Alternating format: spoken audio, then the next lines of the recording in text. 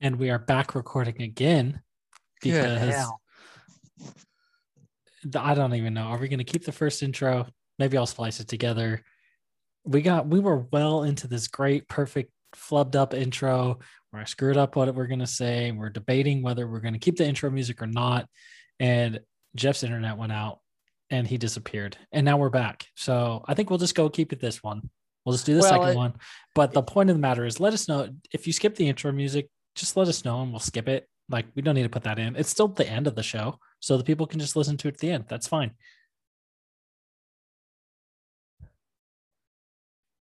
And it happened again.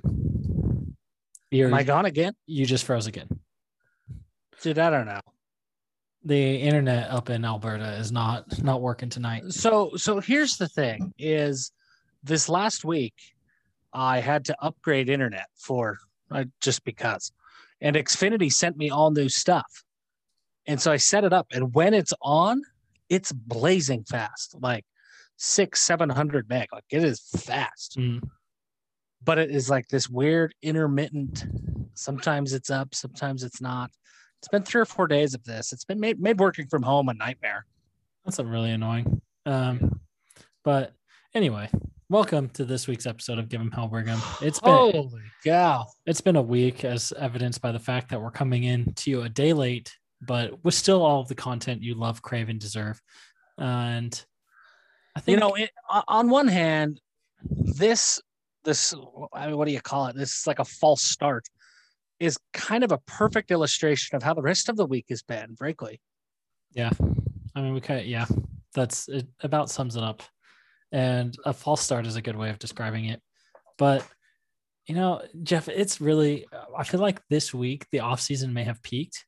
Like, we're on the back half of the offseason. We are closer to the Arizona game than we are to the UCF, to the bowl game from last season. So we're on the downhill slope. And we're getting into the thick of the offseason, and it's really kind of starting to feel like a grind, right? Like, it's that the yearning. I mean, the FCS championship is on this weekend, right? But it's like, who's really paying attention to that? It's like, I think that was probably one of the most interesting things. Is I remember last year when in the fall, when it was like, oh, FCS is going to push to the spring. Is there going to be a spring season? And there were people like, maybe FCS will always go to the spring because the TV ratings will be so much better. And I've watched like a collective, maybe 3/4 total of FCS football this spring. And yeah, I'm the same boat. And they've all been Weber State, right? As soon as Weber was out, I stopped caring. Right. And so I don't, it kind of makes me think like, it's kind of weird. I think it's just the status of it being FCS, right? Like, I think that's the biggest knock on it and why it will never matter. Cause I mean, it's like, I watched the AAF when it was going, I watched the XFL and was very sad. I was dying. Like, I care more about the CFL than I do about the NFL, mostly for off the field reasons of why the NFL bugs me. But that will probably change now as, we come into our Jets fandom. But the FCS, it's like them being in the spring, it hasn't moved the needle at all. Like, and it's still, people don't care. The playoffs come around and then you're like, oh, okay, well, there's actually some good teams here playing. So let's tune it in for the semifinals. We'll pay attention, in which there were a couple of good semifinal games last week. But it's really interesting, like how in the last year, it's just gone from, maybe FCS should always be in the spring and they can get more money and like, spring football because there's already like some fandom and there's more content, whatever.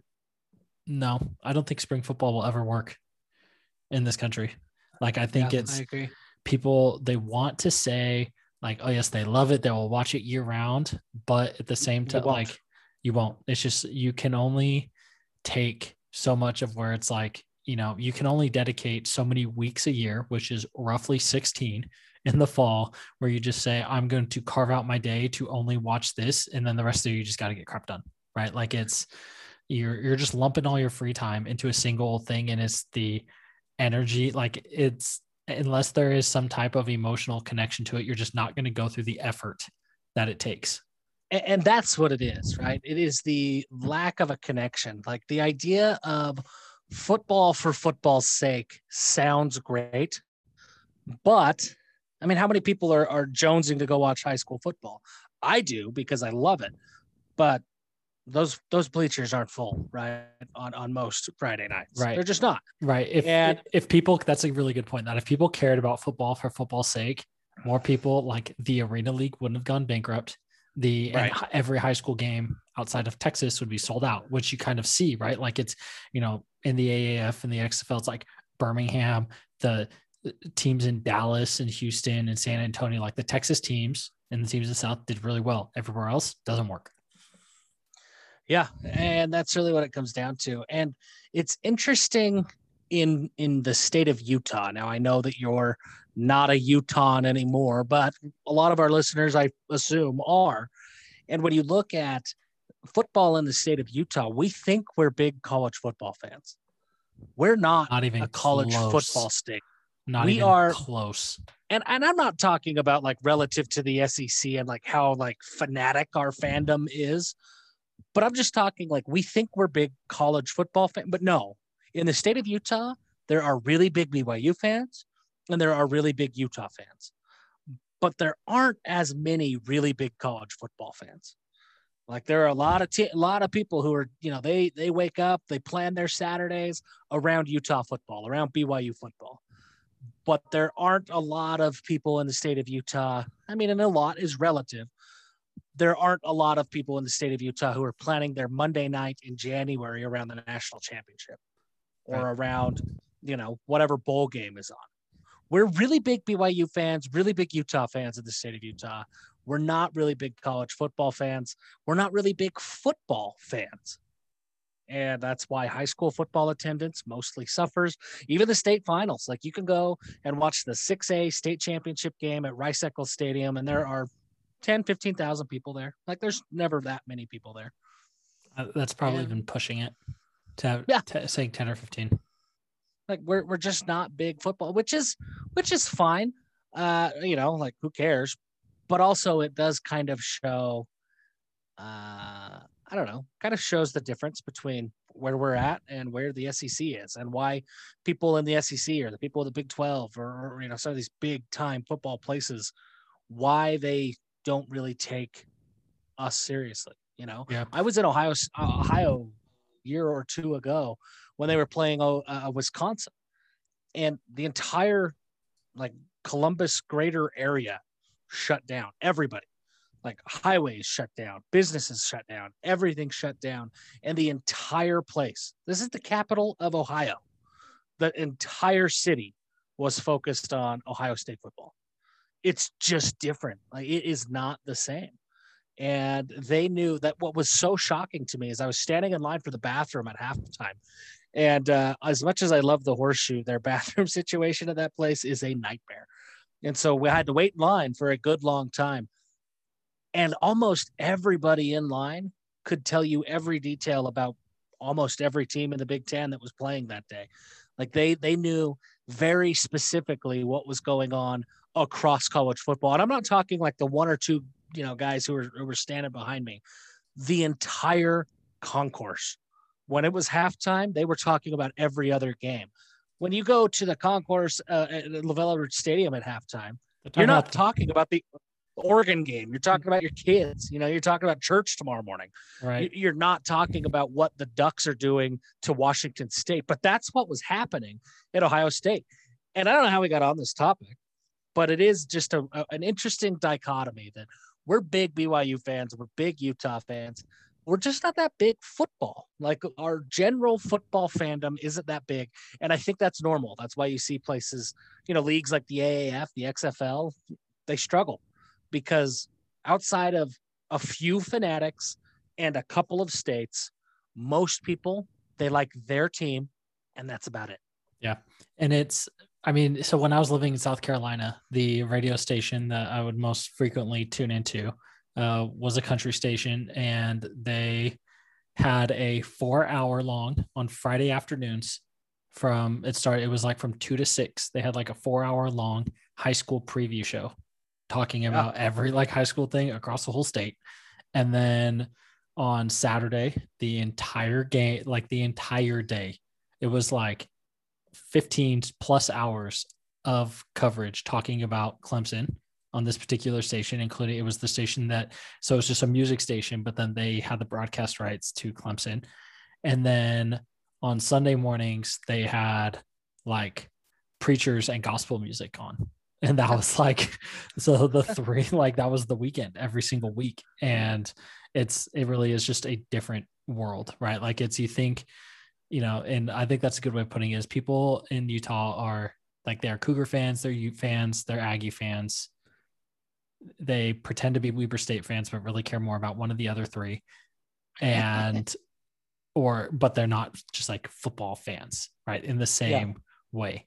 Like other games, they may catch it if it's on. I mean, there's some that are, but by and large, most people are fans of the school and not of the sport. And a lot of that, I think, is just because, like at other schools, you have, I think you probably have, some there, but you also have a lot more townies. And I think the townies are the people who are, so being people who are not alumni, but just grew up in the area, I think they are more inclined to kind of be fans of the sport overall, because it's not just like, oh yeah, I went there, so I like cheering for them. And it's, they have kind of, it's weird, like because they almost have less of a connection, their appreciation is like more, right? Because it's like they got in because they're all in, not because it's like, oh yeah, I just, whatever, and you see that even too, it like people, if you meet, I know you didn't go to BYU, but it's like at BYU, if you meet kids from Texas or like kids from Ohio, whatever, it's like they will care more about, it's like, oh, they didn't become a BYU fan till they went to school there. But it's like you grew up like, oh, I grew up, I was a Longhorn fan.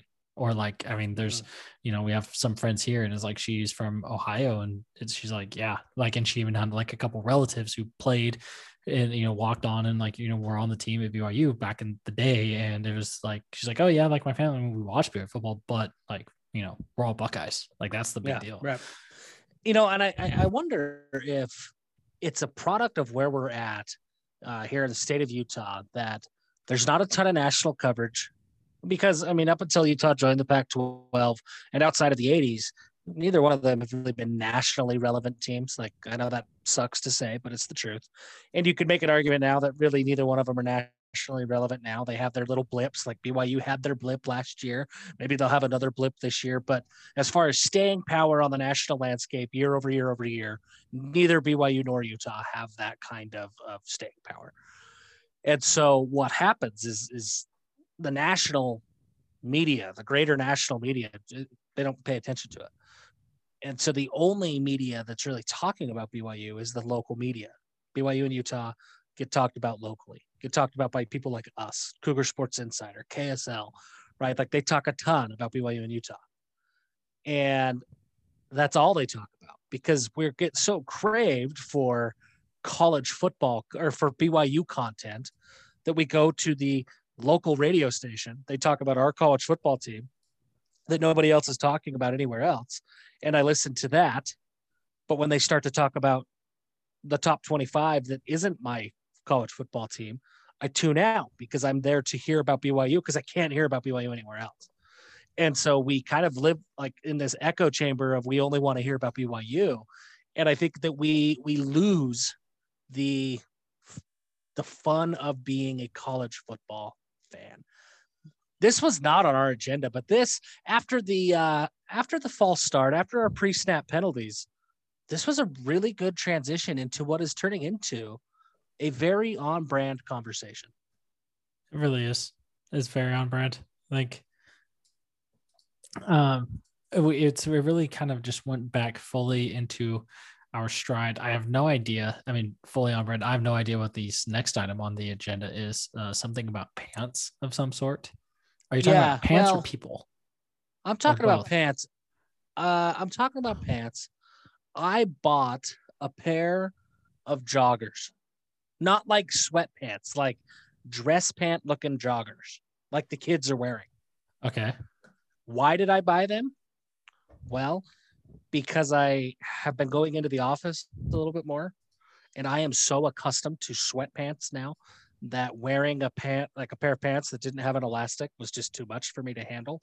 So I went out and bought joggers like the Gen Zers are doing. Where did you get them at? Amazon. They are, I don't know what they are. They're Brooklyn brand. They're real fancy stuff, like $20 pants. I feel absolutely ridiculous in these pants. But I don't know that I will ever wear another pair of khaki-esque jeans ever. Really? These joggers are so unbelievably comfortable. I feel ridiculous with like the little elastics around the ankle. I feel ridiculous with the drawstring on my pants. There's no belt loops. Like I feel ridiculous. But they were the most comfortable pair of pants that I have ever put on. And it isn't because of the quality of the pant. These are cheap pants. So I think I'm getting the bottom of the barrel of the joggers. And I don't know that I can ever go back. These are like sweatpants for occasions that you need to look professional. There's a couple pants. There's a pair of pants that Old Navy sells that are like a direct knockoff of so the Lululemon dress pants. They're insanely comfortable, but they're like, you can get them on sale, same for like $25 instead. And Target actually too. Target has some new golf pants that are also extremely stretchy, very, very comfortable. But is the waistband stretchy? Yeah, like the waist. It's the fabric is the same. Like it's a sweatpant. It's not. Well, it's not like it's not like a sweatpant, but it's got a little give to it. Yeah. No. I know about the give, right? Like stretchy pants, right? Whatever. No, I'm talking about the waistband needs to have elastic in it, and not just like a little give from the fabric. Like we're talking, these are sweatpants. These are like, go to, what did I search for? I went to Amazon and I searched for men's dress joggers. And it was one of the first Brooklyn Athletics, one of the first sponsored ads that came up.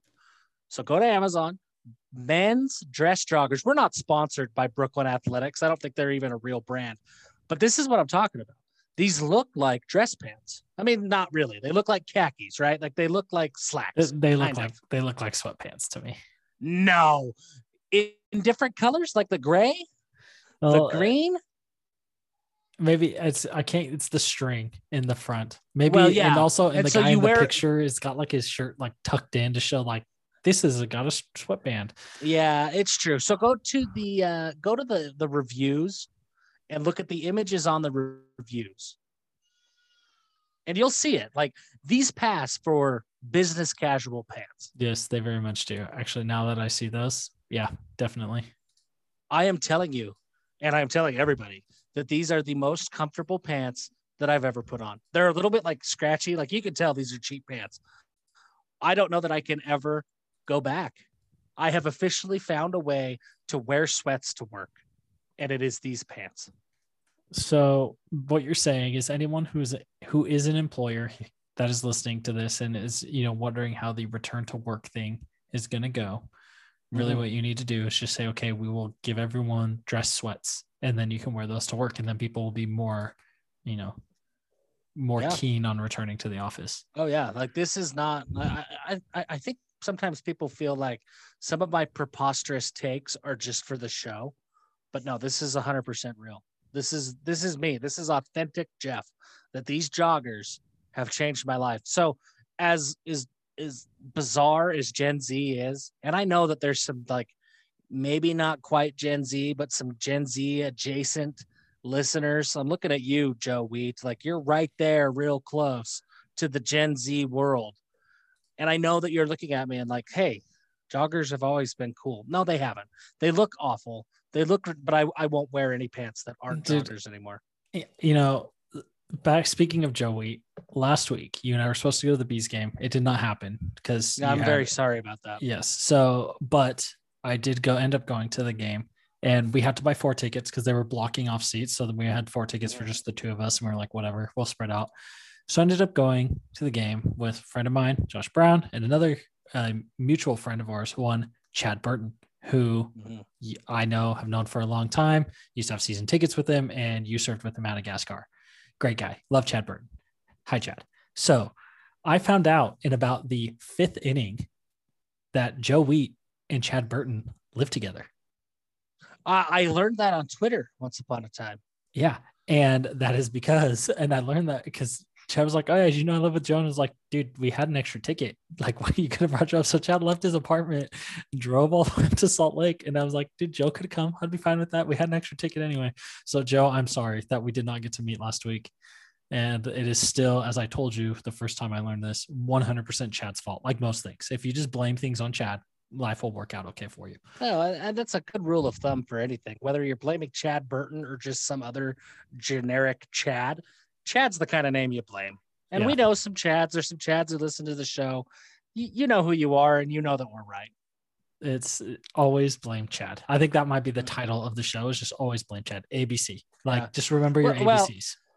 It's a very good title to the show because, guys, there's not a lot of BYU news. Like, you're right. We are at peak off season. Most of my content on 24/7 Sports, it's starting to look forward to the future, projecting the season, looking at things like that. And we're going to get into all of that stuff. But if we start like breaking down the offensive line, it's going to change. Like we don't know who is even going to start. The roster's not even done. Like there are still transfers that have to happen out. BYU's 8 or 9 scholarships over by my count. Grades just came out. I'm expecting at least 1, maybe 2 or 3 academic casualties, kind of like how there are every year. And I'm expecting BYU to add another offensive lineman. So like we're still in that funny stage of the off season where pieces are still being assembled for the future. And so it's really hard to get into the nitty gritty of what is happening on the offensive line as an example to start projecting out what's going to happen in September. And so we're at that funny stage where if you were with us at the beginning, and at the height of the pandemic, and you were in the infancy of Give 'em Hell Brigham, this is where we take a lot of creative liberty, and we talk about whatever the hell we want. And if we didn't do this, the show would die, like 100%. Right? Like, do you know how many teams like or podcasts have you seen that where it's like gung ho? They start. It's like August. Like, oh yeah, we're gonna start a podcast covering the season. Whatever. We love this team. They get through football season. They make it a little bit of the way of their basketball season, and then they're like, oh, we're gonna switch to every other week in the off season just because it's a little slow. Then that turns into every other month, and the next thing you know, you're getting like one kickoff episode to start the next season in August, and then it just kind of dies. So and here's the thing: like there are a ton of outlets that, if you guys want to get into that nitty gritty, like it's out there. You can find it. I look at us, and we've talked about this, I think, on the air even before.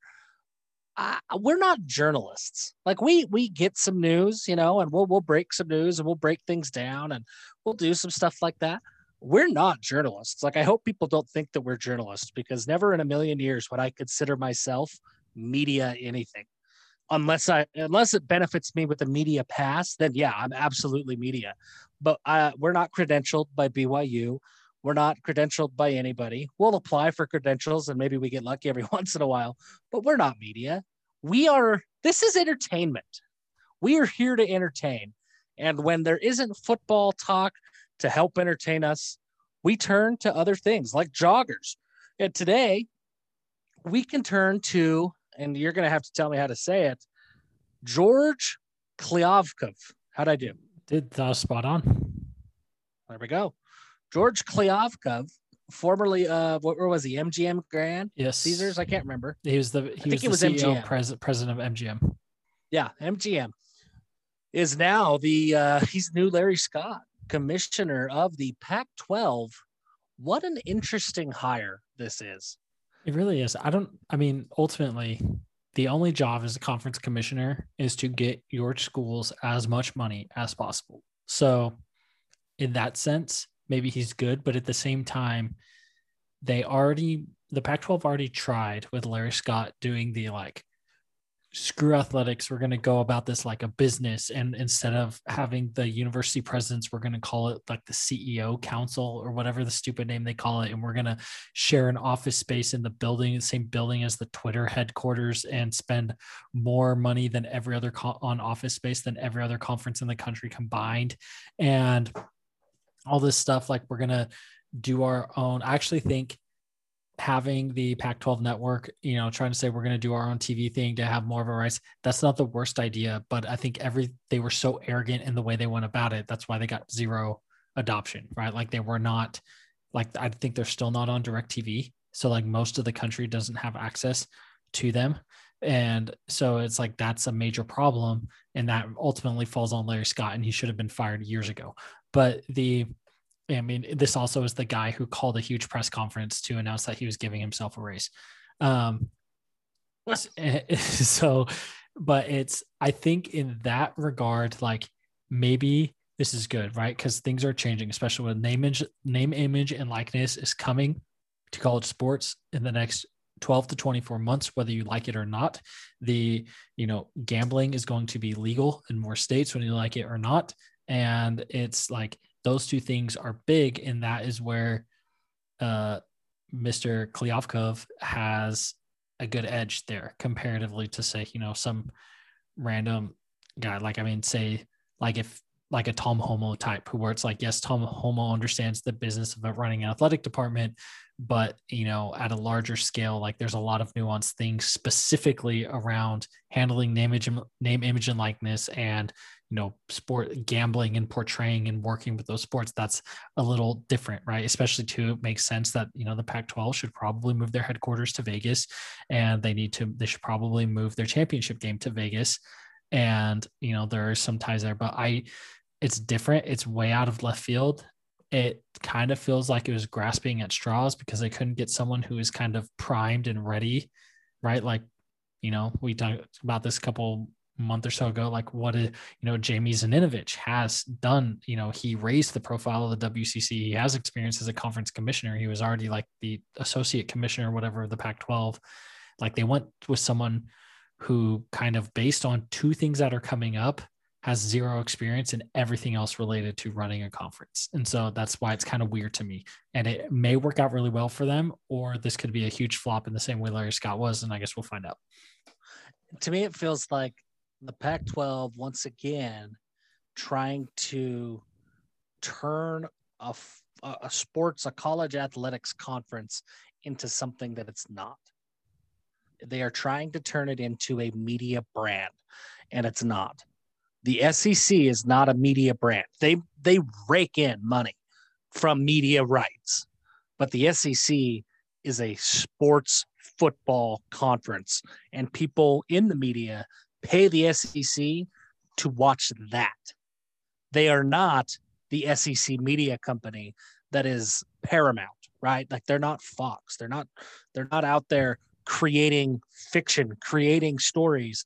They are out there putting out a damn good football product, and that's what people want to see.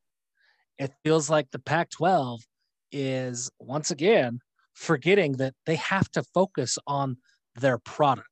They can't create the company if they don't have a product to market. Here are some quotes from Brother Kliavkov. Kind of just touching on that really quick, it's kind of reminding me of what we were talking about earlier in the show of the connection to the schools, right? Like it's that spring football. Like this kind of feels like a very spring football approach, right? And Larry Scott was the same way, right? Like Larry Scott, he came and he was the commissioner or president or whatever of the Women's Tennis Association. And so it's kind of like, oh, we're going to take this, and kind of went all about it as branding. And it was kind of the idea of, well, we don't have the grassroots passion that the SEC and the Big 12 and the Big 10 do, and the ACC do. Well, the old ACC schools, not the newer ones that they recently added, and so we are going to go heavy into branding, and we are going to market the hell out of this. And that will create, like, we are going to manufacture this grassroots thing and make it. And it just didn't work. And it kind of feels like this is, again, another spring football approach to it.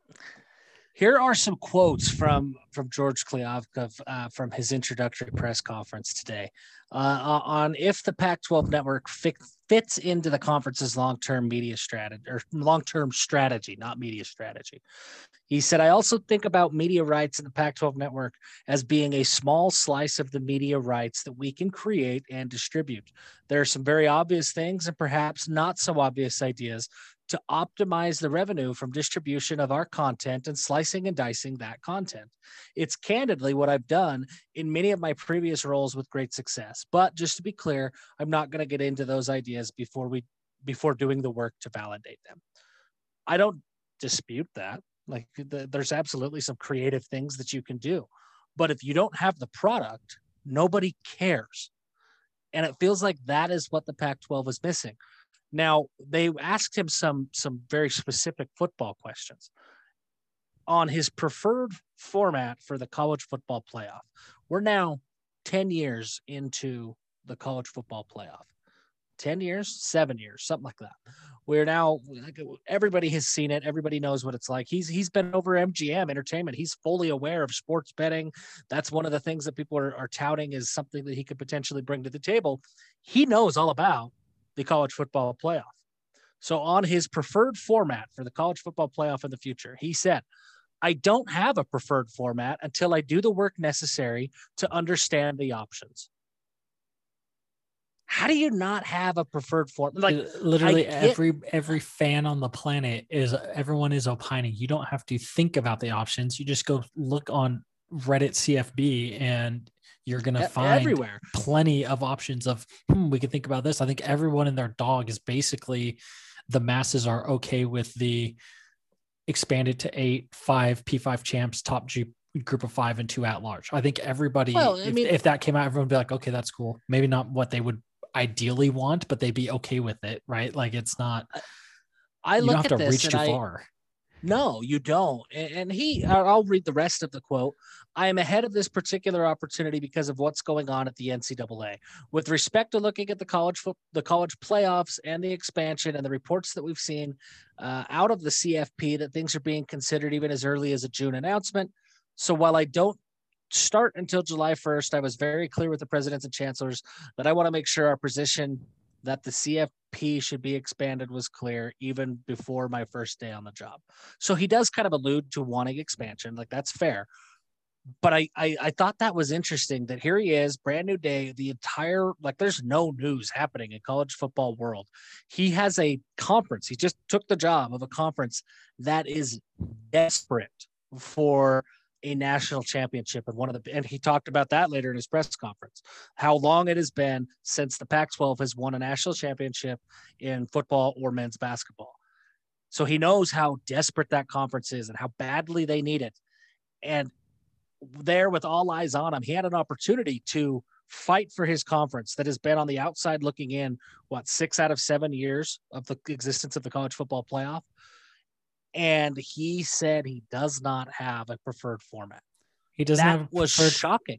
He doesn't have preferred format, but then it also at the same time it needs to expand, which is kind of like, I don't know. You got a format. Right. And then the other thing, you mentioned Las Vegas and where they should relocate.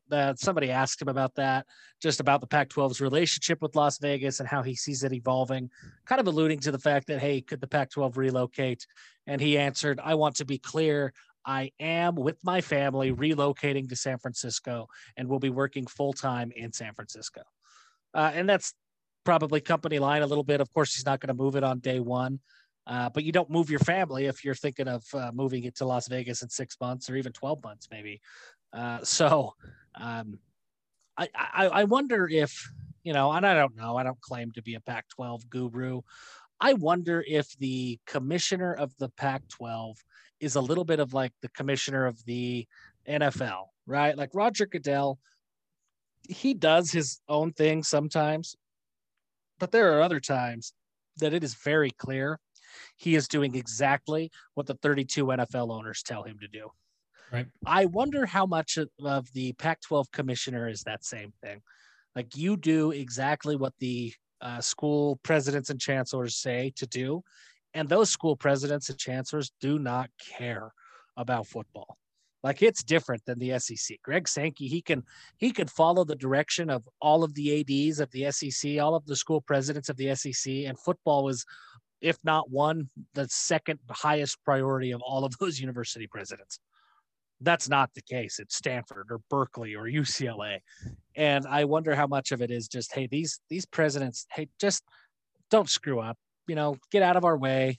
Let us run our academic prestigious schools and just don't embarrass us. I wonder how. I wonder if his hands are tied, kind of how BYU fans assumed like Tom Homo's hands are tied a lot of the time because of the church. Does the Pac-12 academic body tie the hands of the conference commissioner because maybe he wants to do crazy football things, but he can't? Maybe he wants to move out of San Francisco, but no way Berkeley or Stanford or some of those Northern California schools are going to allow that. I don't know. I'm just there may be. I think it's stupid. Right? Like it's the sport should basically run and be their own thing, which I think it's stupid that it's so tied. And they're like, oh, we care about the academics, like the academic prestige of the Big Ten being the most complete conference, because we are not the SEC. That is just a bunch of hillbillies that only care about sports. Like we are so educated and are such these upper tier universities like Northwestern and Purdue and Ohio State and Michigan. Like I've never understood why academics are such a big thing, right? I guess it all kind of plays back into the idea of like you are a student athlete and you are a student, and it is not like you are not putting more time into this than most people put into their full-time jobs and their careers, right? And just, and tearing up your body for this. And so it's always kind of been weird, but it's probably true, right? Like it's, and maybe that was why Larry Scott wanted to call it the CEO Council or president, instead of, and call them CEOs instead of presidents, to try to be like, get them at least prime the pump to think more like a business rather than, thinking of it as an academic conference that happens to play sports, which is kind of the way most other sports do, or most other conferences are approached. But moving on from that, we do have some BYU recruiting news. And we have, so Jaron Kalama, the commit out of, we talked about him on, when did he commit? Maybe 2 months ago now. Yeah, 2-3 months ago. Out of Wasatch, we talked about, he went from Hawaii up to Wasatch when Hawaii canceled their season. Just a great athlete, a good body. He's fast and can fit in much different positions. He finally got rated and came in as an 86 by 24/7, which is good. So that's the high end of a 3-star.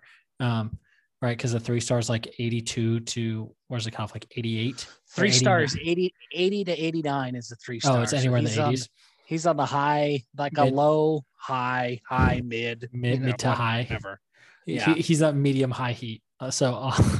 He's right on the stove, but and so I think it's very fitting for him just in terms of raw talent, where it's, he has the body in a frame that projects well to the next level and has the raw athletic ability to do things in multiple different positions. So I think it's a very fitting thing. I think the surprising thing to me though was that Micah Kafusi got the same rating. Micah Kafusi is going to be interesting to watch this year at Alta. Micah Kafusi's the little brother of Isaiah and Jackson Kafusi. He is the cousin of Bronson Corbin and Devin Kafusi. So he doesn't have the same, the Steve Kafusi gene, or maybe it's Michelle, whoever provided Bronson Corbin and Devin the gene that makes them all like 6'9" giants. He doesn't have that Kafusi gene. He has the gene that makes outside linebackers like Jackson and Isaiah were. Micah was hurt pretty well all of last year. I think he broke a collarbone. So like something that knocks you out for the year, but not anything you're going to worry about long-term. And he didn't get to play. And so he was hardly seen. And then with the camp circuits and everything being shut down last spring, like nobody really got their eyes on Micah Kafusi. Over the course of the last month or, month and a half, he's gone to a number of camps. There's been some camps here locally. There's been some camps in Vegas and in California, in Mesquite. I mean, there's been a handful of camps over the course of the last few weeks. And 24/7 has had Blair Angulo, Brandon Huffman, Greg Biggins. They've all been there covering those camps. And Micah Kafusi has apparently showed really, really, really well in those camps, to the point that Blair Angulo is calling Micah Kafusi I want to read the quote. It appears that the Cougars are getting a major steal in this 2022 class. So big, I think an 86 is a big time rating for him. If we go back and you look at like some of the linebackers of classes in the past, I'm going to pull up Tate Romney comes to mind. Tate Romney's 24/7 sports rating was an 85. And so both Kalama and Micah Kafusi have a higher rating than Tate Romney did. And And, you know, Isaiah's was the 76 and Jackson's was the 79. yeah, I mean, so these guys showed something on I guess on the camp circuit that really caught the eyes of our evaluators. That's a big deal, man. I mean, like I say, Tate Romney, he had an impressive offer list. He had Arizona, Cal, Colorado, Kansas State, but he never could crack above an 85. Kalama has an offer from BYU. I think maybe Utah State offered. Kafusi was talking to some P5 schools, but really only had a BYU offer and maybe some Ivy League schools. But it kind of goes to show how difficult things are right now for these kids and for colleges. With the dead period that has been going on, and finally will get lifted on June 1st, but we are in month 15 of a dead period. These schools can't evaluate. Like, they just can't. They have not been able to see these guys in person. It's very possible that if they were able to go to Wasatch High School and evaluate Jaron Kalama, that he has an offer list that is more impressive than Tate Romney's was. But they couldn't. They didn't get to see him. They didn't get to put their eyes on him. And so they don't know. And it's interesting. It could benefit BYU. It looks like it will benefit BYU, assuming these two stick. But kind of an interesting, like, I guess, event that both of those two got ratings updates to an 86. BYU also extended an offer to American Leadership Academy's Brooks Jones. When was that? Yesterday? Brooks Jones hasn't really played a whole lot of football. He's been a basketball player. He's 6'6". The staff is hoping that he will emerge and develop into a defensive end. I think he's a great athlete. Like, I want to be very clear. I'm going to have an opinion here about this. I think Brooks Jones can develop into a very good player. He's got the frame. He's got some athleticism. His brother was kind of the same way. He's the little brother of Dean Jones, who's going to compete for a spot on the two deep at the safety position this year. That Dean Jones didn't play football until late either, right? Like, he was a rodeo guy, and he didn't start playing football until his junior year. And when Dean Jones got his offer, I was pumped about it because BYU had the scholarship capital at the time, and it was a very high upside flyer. What I don't like about the Brooks Jones offer has nothing to do with Brooks Jones. It has everything to do with BYU has, we've talked about it, 10, 12, maybe 13, maybe 15 scholarships to give out this year. It's going to be a very small class, even smaller than last year's class, which was very, very small. They just came off of an 11-1 season and a number 11 national ranking. When you only have 10 to 15 scholarships to give away, and you're coming off a season that was as successful as BYU's 2020 season was, I have a hard time taking flyers on developmental athletes. Yeah. Not to say that you can't, right? Like, BYU might have to fill out their class with flyers. I guess I should add, I have a hard time taking flyers in May. If you have the extra spot and it's December, go ahead, take the flyer. It's May. There's a lot of football left. The only thing I can possibly think of is, and I don't even know how we ended up on him. Well, actually, I don't know which ALA campus is he on. He's wherever Detmer and Max Howell are at. Oh, so he's at the Queen Creek. Oh, yeah, he's at the Queen Creek campus. So, the only thing I can think of is it's like Detmer and Hall convinced him to go. Like, they convinced him to come out and play on the football team. He's a good athlete. It's a very, very soft offer that's not very committable, and they just want to get the foot in the door early should he happen to be something. But maybe 3 games into this season that he plays this year, it will be like, okay, maybe we're not going to keep this offer on the table there. I would be shocked if Brooks Jones is not part of this class. I'll say it like that. I think that this offer, if in fact he hasn't said anything and I don't know anything, so I'm speculating, I think he probably committed on the spot. Just knowing what I know about Dean Jones and how his recruitment went, I would bet that Brooks Jones committed on the spot. That's just a hunch based on I've been covering recruiting for 10 years. It's just a hunch. Yeah. Well, I mean, it'll be interesting to see though if that commitment is honored or if it's, you may come around November, see one of those who is that receiver like a Kamani Martin type where yeah, it could the breakup tweet of I've decided to open up my options, but really it's the school opening up their options. It could be. And like I say, guys, like Brooks Jones might be great. This really isn't about him. This is about you only have 10, 12 scholarships. There are guys that want to come to BYU. Like there are guys that could come to BYU that you maybe got to fight for a little bit. And there are positions outside of defensive end that are bigger needs.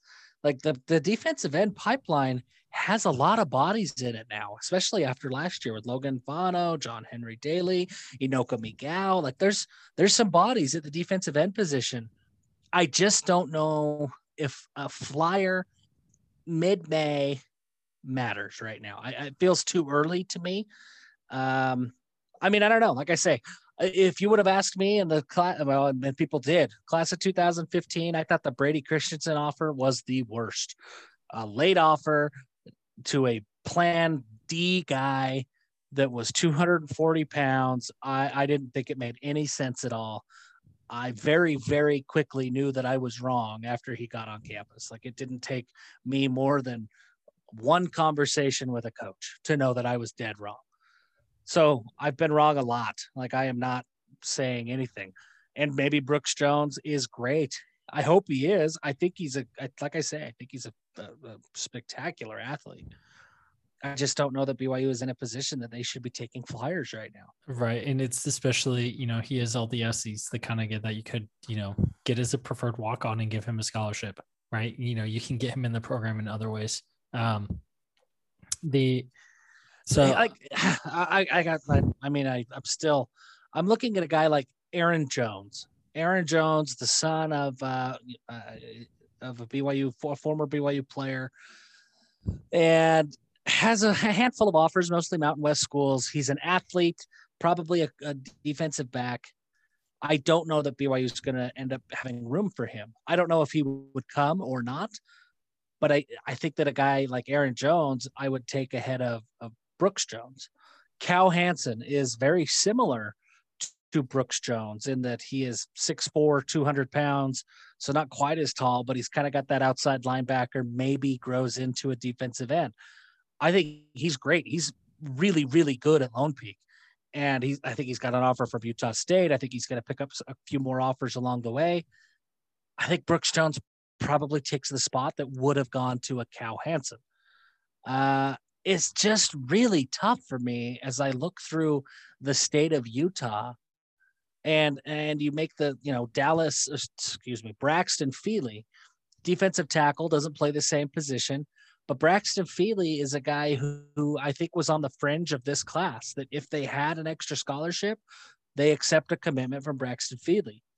I don't know that Braxton Feely, if he calls BYU tonight and says, guys, I'm all in, I want to commit, I don't think they have room at the defensive line spot because they just gave a scholarship to Brooks Jones. Braxton Feely, he's not a 5-star kid, right? Like he's not a home run either, but he's got offers from a handful of Mountain West schools. He's got tape of him on the football field doing football things. It concerns me that Brooks Jones, assuming he's committed, like I say, it's a hunch. It's not based on anything else. It concerns me that they would take a commitment from Brooks Jones ahead of some of these other guys. It just doesn't, I don't know. It doesn't add up to me. And then the last thing that I'll say about this, Preston Hadley has never coached defensive ends. He's going to be able to do it. Like he's going to figure it out. He might be great. But one of the first offers that he extended is to a guy who has very little football experience, is just a great athlete. So Preston Hadley, who has never played defensive end nor coached defensive ends, is going to take a basketball player and turn him into a difference-making defensive end. And he's so sure of that he's willing to allocate one of 12 spots in this class to that player. I don't know. There's just none of this has anything to do with Brooks Jones, but there's a lot of red flags to me. Yes, I agree 100%. And it doesn't make sense to me. I hope he proves us all wrong. And this could be the kind of thing that really comes back to bite Preston Hadley down the line, right? Like we taught, or Kalani kind of mentioned this, or I know Kalani said this to Mike Wilson. Mike Wilson talked about this on an interview he did with the 24/7 recruiting podcast before leading up to the draft, where, Kalani initially offered Zach Wilson as a safety and said, I'll take him as a safety, but I'm letting Ty Detmer handle the quarterback scholarships because I trusting him. And then, after Detmer was let go, he called Mike and was like, hey, I'm sorry, I shouldn't have done that. Like, I was trying to be a good leader and let my people work. And it kind of feels like one of those situations. And if Preston Hadley wants to stake his name on Brooks Jones, then the defensive ends better play really dang good. Otherwise, this may come back to bite Preston Hadley. And it's a bummer. I hope Brooks Jones is great. I haven't had the chance to talk to him yet. I got to know Dean Jones a little bit. Dean Jones was awesome. And I think Dean Jones could be a difference maker. And maybe Brooks Jones follows that same path. It just feels early. Feels really early. BYU extended another offer to a 2022 junior college defensive back, Keontae Scott, out of Snow, who, what was that, like 3 days ago that he got the offer from BYU, and he has since picked up offers from San Diego State tonight. Coach Prime at Jackson State, Oregon State. I mean, he's starting to blow up a little bit now. I like BYU's chances. He's childhood friends with Miles Davis. He's visited Miles at BYU several times. He's friends with Micah Harper. He's friends with Cody Epps. I like BYU's chances here. I talked to one of the coaches at Snow. They think BYU has a really, really good chance. If a school in the Pac-12 that isn't Oregon State, one of the California schools were to come in, BYU's done. But I don't know if that's going to happen. Maybe it does. But if that doesn't happen, I think BYU is just sitting in a really good spot for a very good cover corner. So Keontae Scott makes all the sense in the world. Definitely catapulting to the top of the important list for the class of 2022. Yeah. And kind of going back to 2021, you mentioned kind of earlier that you think we're going to be looking at a transfer offensive line. I know that at one point we did have an offer out to a New Mexico State guard who was in the portal. What was his name? Jalen Guerrero, I think his name was. Yeah. Yep. And he committed to Fresno State tonight. Sounds like that offer, after some more due diligence, kind of both sides realized it wasn't going to be a good fit. And so that didn't get much progress on that front. Who else? Do you know of anybody else that is on the offensive line radar as a potential late ad for 2021? Not names, but I know that they are looking. They are actively looking in the transfer portal for an offensive tackle. I think that there's really only two that people are confident with right now, and that's Harrison Chance and Blake Freeland. Those two are going to be your starters, whether whoever starts right, left, whatever, they'll figure that out. Those two are your starters. If one of them goes down, it's a whole lot of unknown. And I think that this staff is going to diligently find one more addition to the offensive line room. And I think they're going to do it out of the transfer portal. I guess they could maybe look JUCO and find some late JUCO ads now that season is wrapping up. But I would expect a transfer portal guy. Jalen Guerrero, you're right, committed to Fresno. Sometimes it's hard. I think that people who don't follow recruiting, you assume that when a school offers a player that all due diligence is done and they really, really want that guy. And maybe that was the case 10 or 15 years ago, but nowadays an offer is almost like a qualifier. Like you don't get to have a conversation with a recruit unless you're willing to say, hey, yeah, come play for us. Here's your scholarship offer. If that kid were to say, okay, I'm in, I want to commit right now, most of the time it's not accepted, right? Like offers, when offer tweets go out, like there's a whole lot of unknown when that goes out. If you go and you scour Jalen Guerrero's Twitter feed today, you won't find the tweet about the BYU offer that went out. I talked with him. He was very blunt, very kind. that BYU pulled his offer. And so what that means, BYU extended an offer 4 or 5 days ago and pulled it that quickly. Usually that means something came up in due diligence, whether that be BYU found something out, whether that be Jalen found something out about BYU and he just said, hey guys, now this isn't going to be a fit. And BYU said, okay, fine, then you know what, your offer's gone, so you can't change your mind. There's a lot of different scenarios, and it doesn't matter what it was, but yeah, that offer went out, and then the due diligence process started, and one party ended up saying no. And yeah, he went as far as, which you don't see very often, he went as far as deleting the tweet and like not even claiming that the BYU offer ever existed, which was a little surprising to me. But good luck to him at Fresno. Very, very nice kid. I mean, that's kind of the opposite of what most kids do, right? Like most kids say they got way more offers than they actually did. So he's kind of, props to him for going in the other direction, going against the grain on that one. That's kind of it on the recruiting front. We have a couple more items here on the agenda, but I want to inject one thing. This quote from Coach Saleh, who I don't know if you saw this yet, but on the Rich Eisen asked in an interview with the Jets head coach, what about Zach Wilson makes you think he's ready for what's coming? And Coach Saleh said, I think he's been preparing for this his whole life. I know it's not the stage New York is, but BYU is all there is out in Utah, and all eyes are on that program. Hey-o!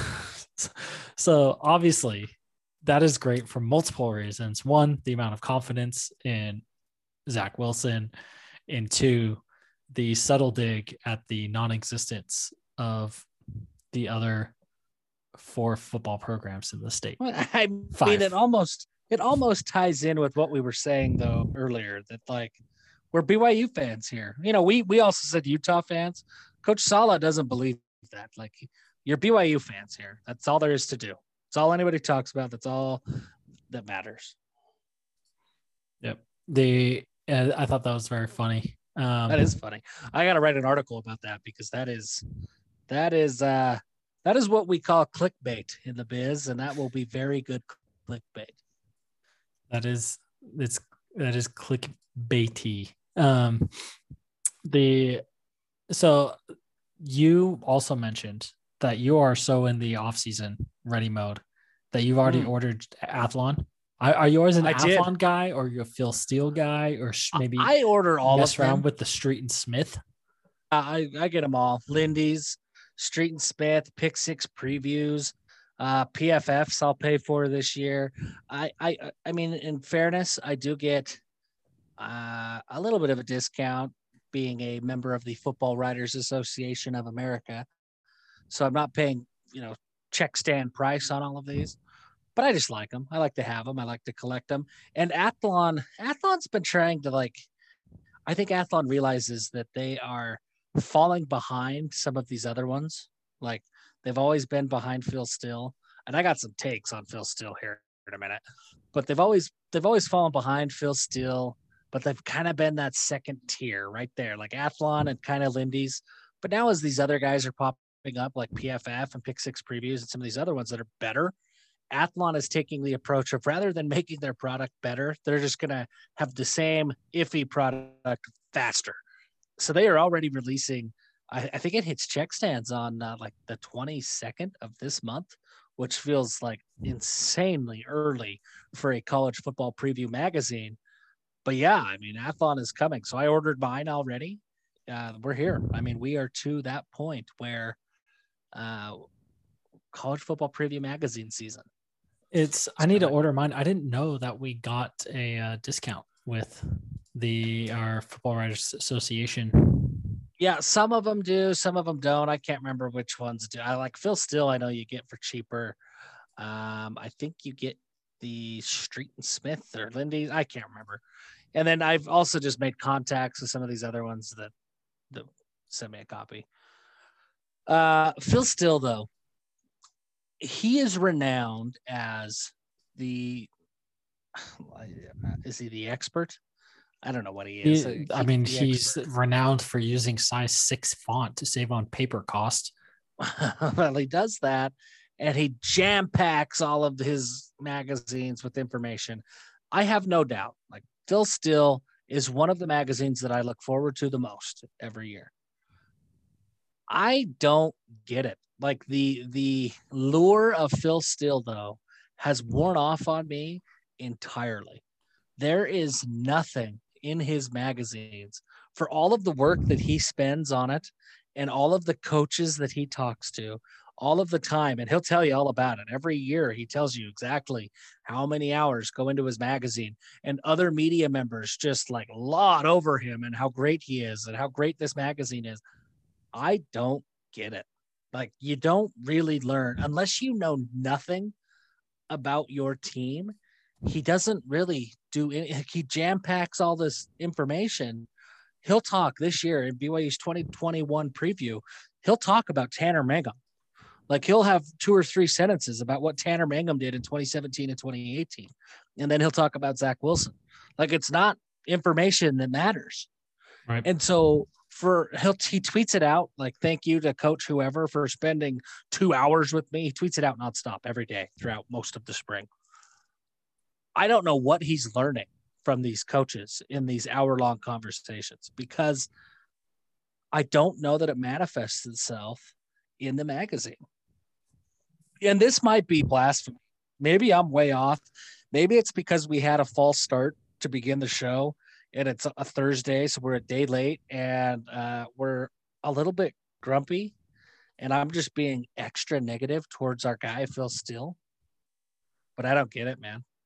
I don't know what it is, but it seems to me like I haven't gotten a Phil Steele magazine for a couple of years because the quality has gone downhill, and it's just not the same as what it used to be. And it's a stretch, right? Like, it's, the quality is not as good as it used to be, and the content is kind of all over the place. Like, it's kind of like, okay, you've made your thing of having the most information ever, right? It's like, we have the most information ever, and we've got all this stuff crammed in here. But like you said, it's like, a lot of it is words for the sake of having words and doesn't really tell me a whole lot, right? Is it that the quality went down, or did other people just start doing a better job? Because it feels pretty consistent with what it's always been. But nowadays it's like, man, like, how many internet sites, like, get a 24/7 sports membership and you will learn more about every college football team in the country than Phil Steele could ever dream of telling you. Yeah. And I don't know, maybe that's not a fair comparison, but like the PFF preview, I'll take PFF's preview 100 times out of 100 over Phil Steele's. The Pick Six preview guy, like, his is different. We've had him on the show, Brett Ciancia. His is it's a little different. It's a PDF. You don't get a hard magazine, but the data that he gives you, it's less. There's less words. There's less data, but the data that he gives you, you actually care about when your team kicks off on September 4th, where Phil Steele just gives you a bunch of fluff. I don't know, man. I guess I also don't understand the love affair that that other media members give him. Like, I think it's because he's just been around for so long that a lot of the media members, it's kind of like, we gotta, you kind of got to suck up to Phil Steele a little bit because he's the guy that was there. And so it's like, he can get you in super nice guy. He can get you in the door. Yeah. Okay. It's easy to suck up to him too. Like, it's easy to want to build his ego, because he did, man. I mean, he did it from the ground up. Like, he was doing it in his house when nobody else was. He's a legend. Like, I don't want to take that away from him. He's a legend, but I just feel like in 2021, he's a relic a little bit. Like, Lightning McQueen was great. I have 2 toddler-aged sons. Lightning McQueen was great, but Jackson Storm was dope. And I feel like Phil Steele is Lightning McQueen. Did you see Cars 3? I have seen Cars 3. And how lame is it that Lightning McQueen quits? It really is lame. There was like, I mean, I don't even remember if I finished Cars 3 because it was so dumb. It wasn't as dumb as Planes, but it was dumb. It was dumb. He quit, man. Like, the big race, he's working hard, and Jackson Storm is still killing him. So he turns to Cruz Ramirez And that's fine. Like, I like Cruz, whatever. She's great. But Lightning quits. What kind of message is that? What a terrible message. What a loser car. Owen Wilson sucks. That's where I'm at. Hey, before we wrap up, we did get a request, and you, I think, maybe intentionally left it off the agenda because I don't know if you're equipped to talk about this. I know that this But is coming. I was thinking this is more of an intro topic, and since our intro kind of died, that's why I didn't go into that it. could be. Well, we are men of the people, and the people asked specifically. I was very bluntly told they did not want to hear my opinion at all. They want to hear your opinion on crypto and the future of crypto. So in let's 60 seconds or less, give me your opinion on crypto and the future of crypto. I'm going to give you mine, and I don't care if you people want it or not. I think Cardano and XRP are going to end up making a big splash because of all of this attention on the carbon footprint of mining crypto, and they are the most carbon friendly cryptocurrencies. I don't think XRP, but we can talk about that.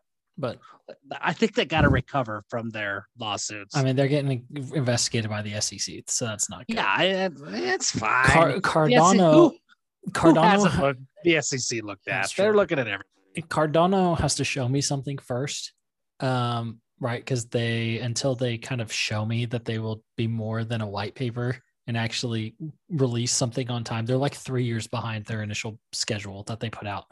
So crypto in general, it's not going anywhere, people, right? Like it is the future, whether you like it or not. Right now, there is more tied up in cryptocurrency than the total amount of US dollars in circulation.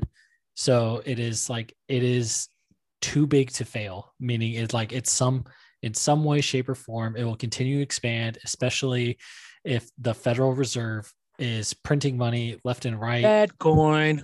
Yes, and people will want to hide things, especially as things become more and more global. People will want a global currency of sorts that is completely disjointed, from centralized things that can mess with the price. I do not think long term. I do not think 10 15 years from now, I don't think it will be Bitcoin, partially because of the carbon footprint issue, the transaction costs. Bitcoin was the original idea, right? Like it's still the biggest one, but it wasn't even like a 1.0. It was like 0.0.0.1 iteration. Yeah. And it's still the biggest one, but there are the carbon like it just is too expensive to mine. It can't process the volume of transactions. And that's why I think I'm the most long-term on Ethereum. And I know Cardano was started by one of the Ethereum founders trying to fix everything that's wrong with Ethereum, but the Ethereum 2.0 roadmap is going, and they've already started doing things. And so they will be moving away from having the mining feature, that is expensive, and moving to a proof of stake similar to what Cardano and XRP and some other coins put out there.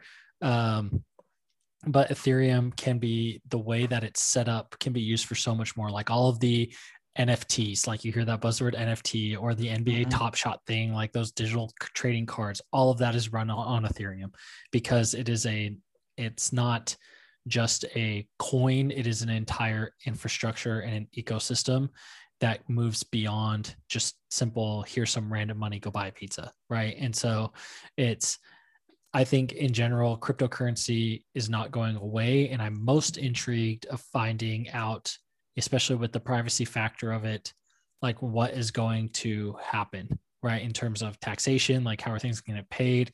If I can get paid under the table in crypto and there's no paper trail that can tie it back to me, you can bet your butt that a lot of people are going to start figuring out how to get paid that way. Are borders going to change? Like if I don't, if I can get paid in crypto, do I care what country I live in? Right? Do I care what country I live in? Can I move somewhere else and just get paid digitally that way? And I can go wherever I want to. If people are accepting crypto, I don't deal with exchange rates. I can just go where money's, where I can buy the most. Like there's so many things, like new problems. Well, not problems. It's just new things that get introduced that will be really intriguing to see how kind of regulations and governments react to it, because you can't just ban it. It is literally impossible to ban it and make it go away. So like there's no way to stop it unless you got rid of the internet. It is impossible to make it go away. So how are people going to react to that? And from a regulatory standpoint is what will be the most fascinating thing. Now, there it is. There it is. What the people wanted. Garrett's take on crypto, not Jeff's. You know who you are that specifically said you don't want to hear mine, and you can shove it. That's what I got to say to you. And I know you'll listen, and I know you'll continue to listen even with this insult. But yeah, shove it. That's how I feel. And with that, shove Jeff, it's a very 90s thing, but yeah, shove it. Did the 90s, everything 90s making a comeback. So yeah. With that, Jeff, it's been a good episode. And until next week, give them hell. Give them hell.